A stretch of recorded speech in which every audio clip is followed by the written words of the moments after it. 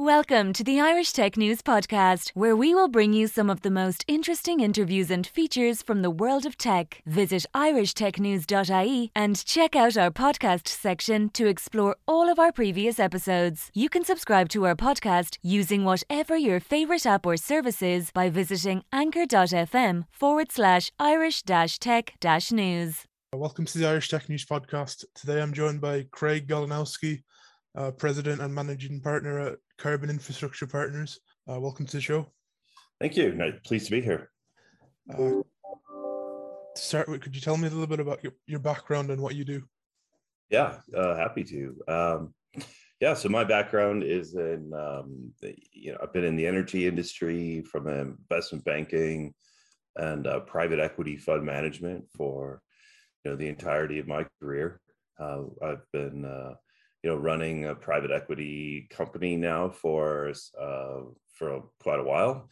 And in the last, call it a couple of years ago now, we really started to think more carefully around, emissions and how we could make a contribution to dealing with the emissions and energy problem.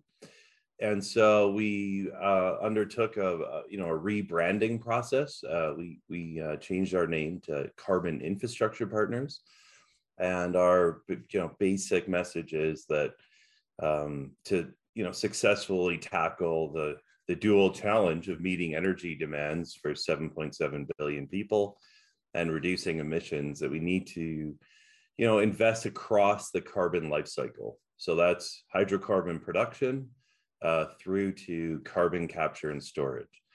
And carbon capture and storage is a process by which we capture the CO2 rather than emit it in the atmosphere, and store that carbon dioxide in the subsurface, which is where it came from in the first place, and thus completing the carbon life cycle and having a more sustainable approach to energy and emissions. That's great. So how has carbon capture and storage evolved since you began working with it? Well, the basic technology, it's been around for 40 years in the oil and gas industry. Carbon dioxide has been used to enhance the recovery of oil in mature oil fields. And so in the last decade, the basic technology of storing carbon dioxide in the subsurface, which is called geologic storage, that's been proven out by a series of demonstration projects in Canada and the United States. And so where we are today is we've got the form of a commercial model. The United States has established the Section 45Q tax credit, which provides a $50 a ton incentive to capture and store CO2 in the subsurface. And so, the United States is leading the world in providing a value to an avoided emission. And Canada is following. In Canada, there is a carbon tax. There is the sketches of a investment tax credit for carbon capture. And so really what's changed is the technologies is basically established. And what's changed is now there's the form of a commercial model, because if it's free to emit CO2, or there's no benefit to not emitting, no value associated with avoiding an emission, then businesses will rationally just put CO2 into the atmosphere. It's free to do that. And so government, does have an important role to play to introduce a value and a price on carbon. And that's really what's changed in the last, 24 months. So what does the market look like currently for CCS, and what are the costs like? Yeah, the costs very much are a function of a couple of things. The first and foremost is, what is the source of the emissions? So the amount of energy and cost needed to, separate the CO2 is a function of the, the source. So for example, if you were to produce ethanol, ethanol, the process of making it, the CO2 is basically 100% pure. If you're making hydrogen from natural gas, the process of taking the carbon out of methane to create hydrogen, that process results in very high purity CO2. So the costs of, capture for ethanol are very low. The costs for capture for hydrogen are, called medium. That would also apply to ammonia fertilizer, the Haber-Bosch process. Those would be medium costs. And then on the higher cost side would be, natural gas turbines for power production, for heat, industrial heat. Those processes and that combustion, results in a lower concentration of CO2 in the exhaust stream. And so it costs more money to do the thermodynamic work to concentrate just the CO2. So those would be higher costs. And so, on the low end, let's think of that as, 20 to 25 bucks a ton. On the medium end, it'd be $50 a ton. And on the high end for power and heat, think of that as 85 to 100 bucks a ton. So your company named its vision for a global energy system as clean, firm energy. Could you give an explanation of what that is? Yeah, so thanks for asking. 85% of the energy we consume is coal, oil, and natural gas. The other forms of primary energy are nuclear, hydro, wind, and solar. That's it. Those are our choices. So electricity is not energy. Electricity is an energy carrier. Hydrogen, that's not energy. Hydrogen's just an energy carrier. You have to make hydrogen. You have to make electricity. So, primary energy is, at the end of the day, the reason 2021, soon to be 2022, exists, as we see it. We get an incredible benefit from the use of hydrocarbons. It enables our food system. It enables travel. It enables our building materials. And frankly, it enables solar panels. Solar panels are made out of coal. That's just how you make a solar panels. You use coal. And so cheap, affordable, and abundant energy in the form of hydrocarbons is the driver of prosperity. But we have this problem where, when we use hydrocarbons, that CO2, just gets dumped into the atmosphere. And so there's this idea out there right now that we can just do away with the entire fossil fuel system and replace it with, renewables. And that's just not technically feasible because, basically you're reliant on the weather. So keeping it simple, there's night. Solar panels do not make electricity at night. They don't make electricity if there's snow. They don't make electricity if there's clouds in the same quantity. So basically, we need to have firm, dispatchable energy, and renewables do not do that. And so when you look at how we're going to solve the problem, nuclear plays a major role, and we think carbon capture and storage plays a major role, because it allows us to keep using the hydrocarbons we're going to use anyway, and do so with capturing that CO2 and sequestering it in the subsurface. And so what we can do with carbon capture is create, energy carriers like electricity that has zero emissions in its production. So clean, firm electricity, clean, firm power. We can make hydrogen. So we can use hydrogen in certain applications. So like, for example, heavy trucks, we can run, rather than run diesel through a truck, we can run a hydrogen fuel cell truck. And then the emissions off that truck are zero. And we can make that hydrogen with carbon capture. And, ammonia is another example where we can make fertilizer, which is basically needed to feed the 7.7 billion people we have.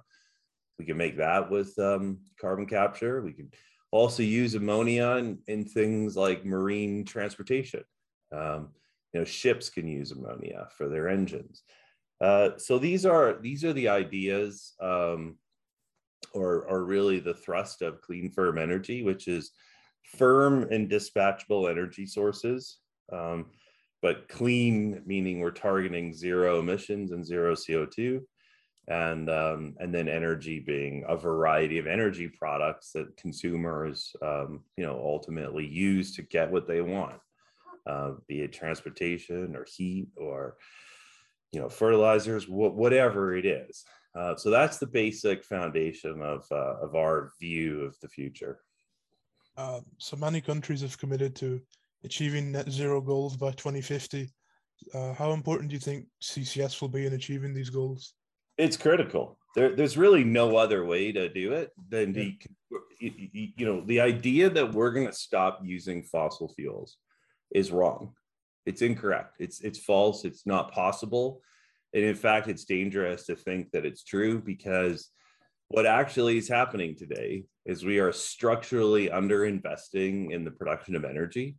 And the consequences of that are serious. So you're sitting in Europe. Europe today has $30 million BTU natural gas. That's equivalent to $200 a barrel for oil. You're shutting down industry. You're shutting down fertilizer production. It doesn't work. That's just a fact. And if it ends up being a tough winter this winter, Europe is likely to face some serious consequences that may result in peril for people. So the fact is, like, this is the reason carbon capture is critical is because people, there's this sort of idea floating out there that's an incorrect idea that all we need to do is stop investing in oil and gas. The prices of those will increase, and then that'll create this incentive to substitute towards electric vehicles, more solar panels, more wind farms. And the error of all that, first of all, it's not possible to do it. And how we know that it's not possible is that the costs of solar panels are skyrocketing right now.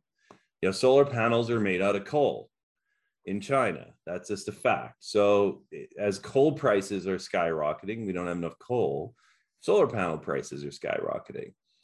Lithium battery costs are going up because lithium is a mineral that needs an enormous quantity of energy to mine and process it. Those energy sources for the mining and the processing are coal and oil and gas. And so as the costs of energy go up, the costs of renewables go up, and they go up faster because renewables at the end of the day don't provide very much of a return on the energy that you invest into renewables. So this is an important point. So when you invest in a solar panel and add up all the energy that went into making that solar panel, and then figure out over the life of that solar panel, how much will the solar panel generate in energy? So energy in versus energy out. That the return on a solar panel is quite low. For a variety of reasons. And so if you were to also add up the energy from manufacturing a battery that would allow that solar panel to provide energy at night when you want to turn your lights on, if you sum up the energy in the solar panel and the energy in the battery, and then figure out over the life of that combined asset, how much energy will it produce that's usable, turns out it's pretty darn close to how much it costs to make. And so that's a big problem, because our entire society depends on incredible returns on energy. We put a certain amount of energy in to drill a natural gas well, and we'll get 40 times the amount of energy out. Whereas a solar panel and a battery together, it's almost break even.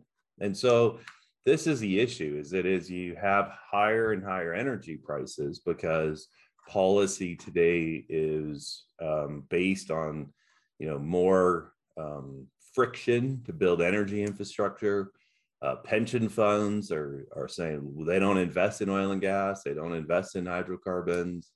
The courts are putting pressure. The Dutch, the court in Netherlands rules against Shell. I mean, all these things taken together mean that we're going to have higher energy costs. And when we do that, that's going to make renewables more difficult to build, more expensive, and ultimately everyone's going to be worse off. And so in order to break through this, this is a pretty negative sounding conversation, but it's a fact. And the way you break through this is really, in our view, two things. One is carbon capture needs to be ramped up massively, and we need to add, nuclear power back into the conversation. And the combination of carbon capture and nuclear, will allow us to meet our emission goals and energy demands.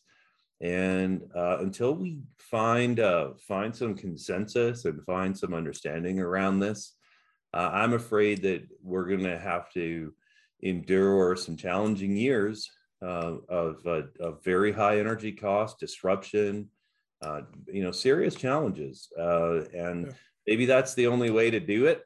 Maybe the only way to actually go through this reconciliation process is to truly experience the lack of reliable energy. And so I think that's the road we're on. I hope we can change directions quickly. So you mentioned carbon capture and storage needs to be ramped up more. So do you think there's enough resources currently being put into the industry in order to achieve net zero? No, basically, carbon capture costs money. It just does. And someone has to pay for it at the end of the day. So as I said, we're running between 25 to $100 a ton. And today the incentives that are in place are less than that. And there's a lot of environmentalists and a lot of folks who, are believers in the renewables revolution, that, carbon capture is something that will just sustain fossil fuels. And therefore, it should not be even on the agenda. In fact, is opposite to the goals of the revolution.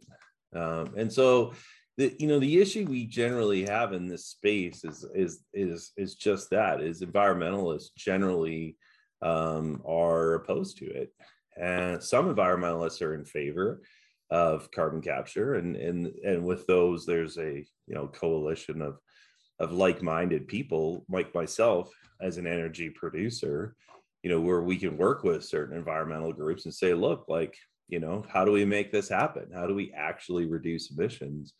So that's just point one. The incentives, the value is not quite there, and there are powerful forces trying to prevent carbon capture from really being part of the mix, and that's unfortunate because these things do take time to design and engineer and build. This is industrial scale stuff. It takes years to design it, and it's expensive. $1 billion project doesn't just happen overnight.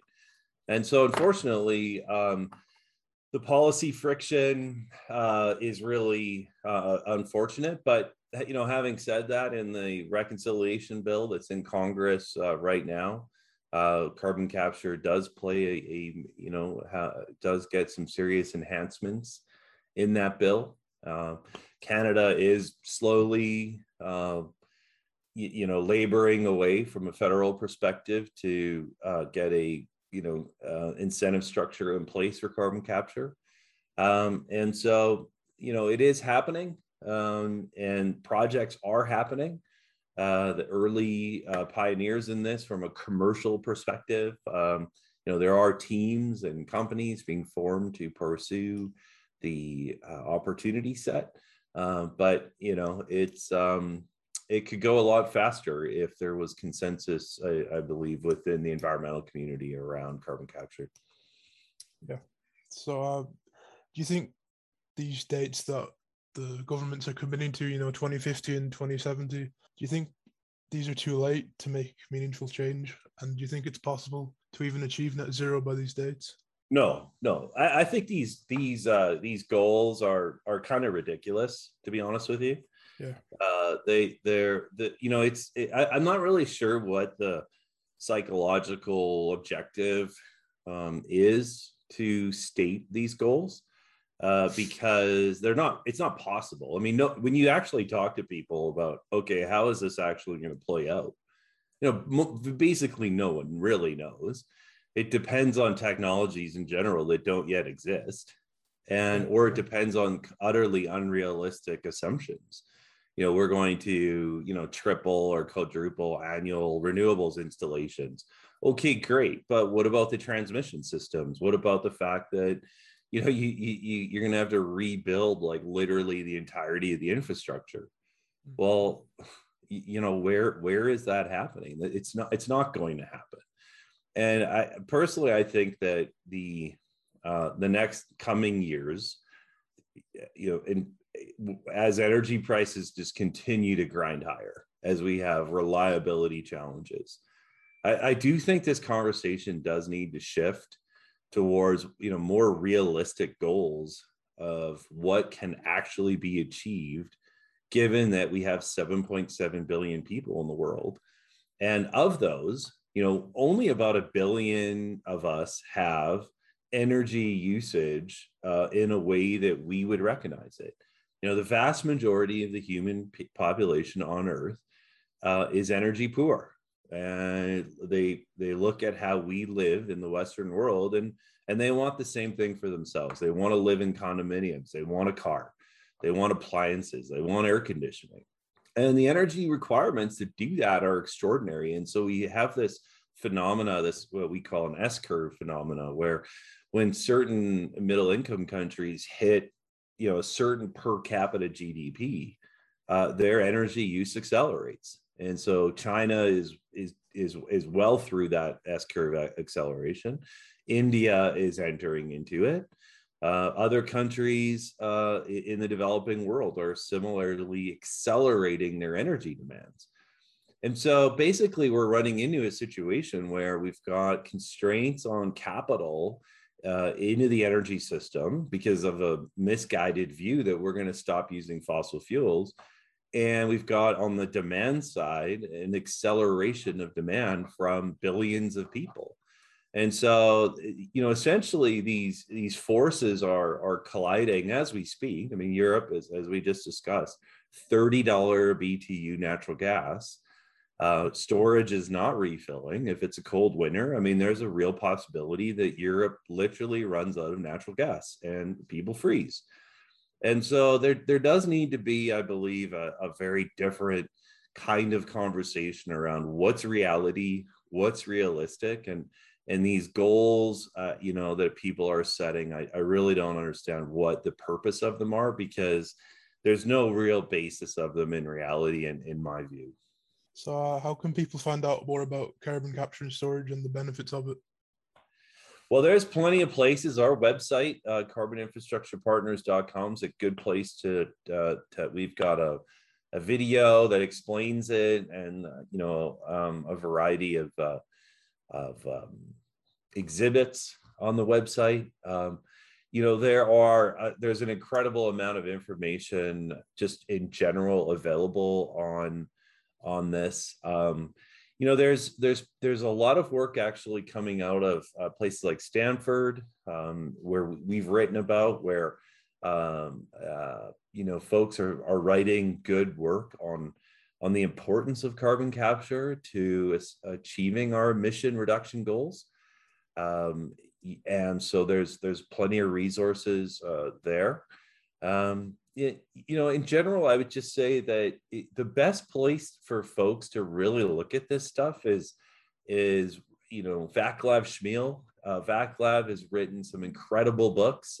Grand Transitions is one that I would recommend, where Vaclav goes through and really just pulls it down to the basics. Like, how did we get to the incredible prosperity in 2021? In our food systems, in our industrial systems, how did it happen? It's not magic. It happened because we were able to harness incredible quantities of energy from coal, oil, natural gas, nuclear, and that's a fact. And so those kinds of resources, VacLab is absolutely the best. I think allow people to just get a real sense of proportion, get a sense for this is not magic. There's the energy density, the physics of it, how it works. These are important things, and I hope that what one of the part of what our goal is in telling this story is having people become more energy aware, more knowledgeable, because there's incredible ignorance around energy because we just take it for granted. You turn the lights on, how that happens is utterly magical. How your food gets to the grocery store is literally magical to people. And so this stuff really matters to understand the basics of how it works. And I think that as you were to do that, if you were to just really start educating yourself, you'd probably come away with a slightly more balanced view of the practicalities of how we're going to meet energy demands for 7.7 billion people and reduce emissions, and that the conversation needs to be broadened beyond just renewables. That's great, thanks. So how can people find out more about you and what you do? Well, we've been publishing a lot of articles. We'd love to talk with people directly. We're happy to speak with folks directly on partnering on projects for investors that are interested in, understanding how carbon capture would fit in their portfolio. We're happy to speak with those folks. And just in general, I mean, look, we've been quite vocal on these issues. So there's a growing amount of content on the web, and but look, there's no substitute to one-on-one conversations, and we welcome those. That's great. Thanks, Craig. It's been great having you on the show. Okay, well, thanks a lot. Thank you for listening to the latest Irish Tech News podcast. Check back every day for the latest episode. You can follow us on Twitter @Irish_Tech News, on Facebook, facebook.com/Irish Tech News, on LinkedIn, linkedin.com/company/Irish-Tech-News, on Instagram, instagram.com/Irish Tech News.ie, and on TikTok, tiktok.com/@Irish Tech News.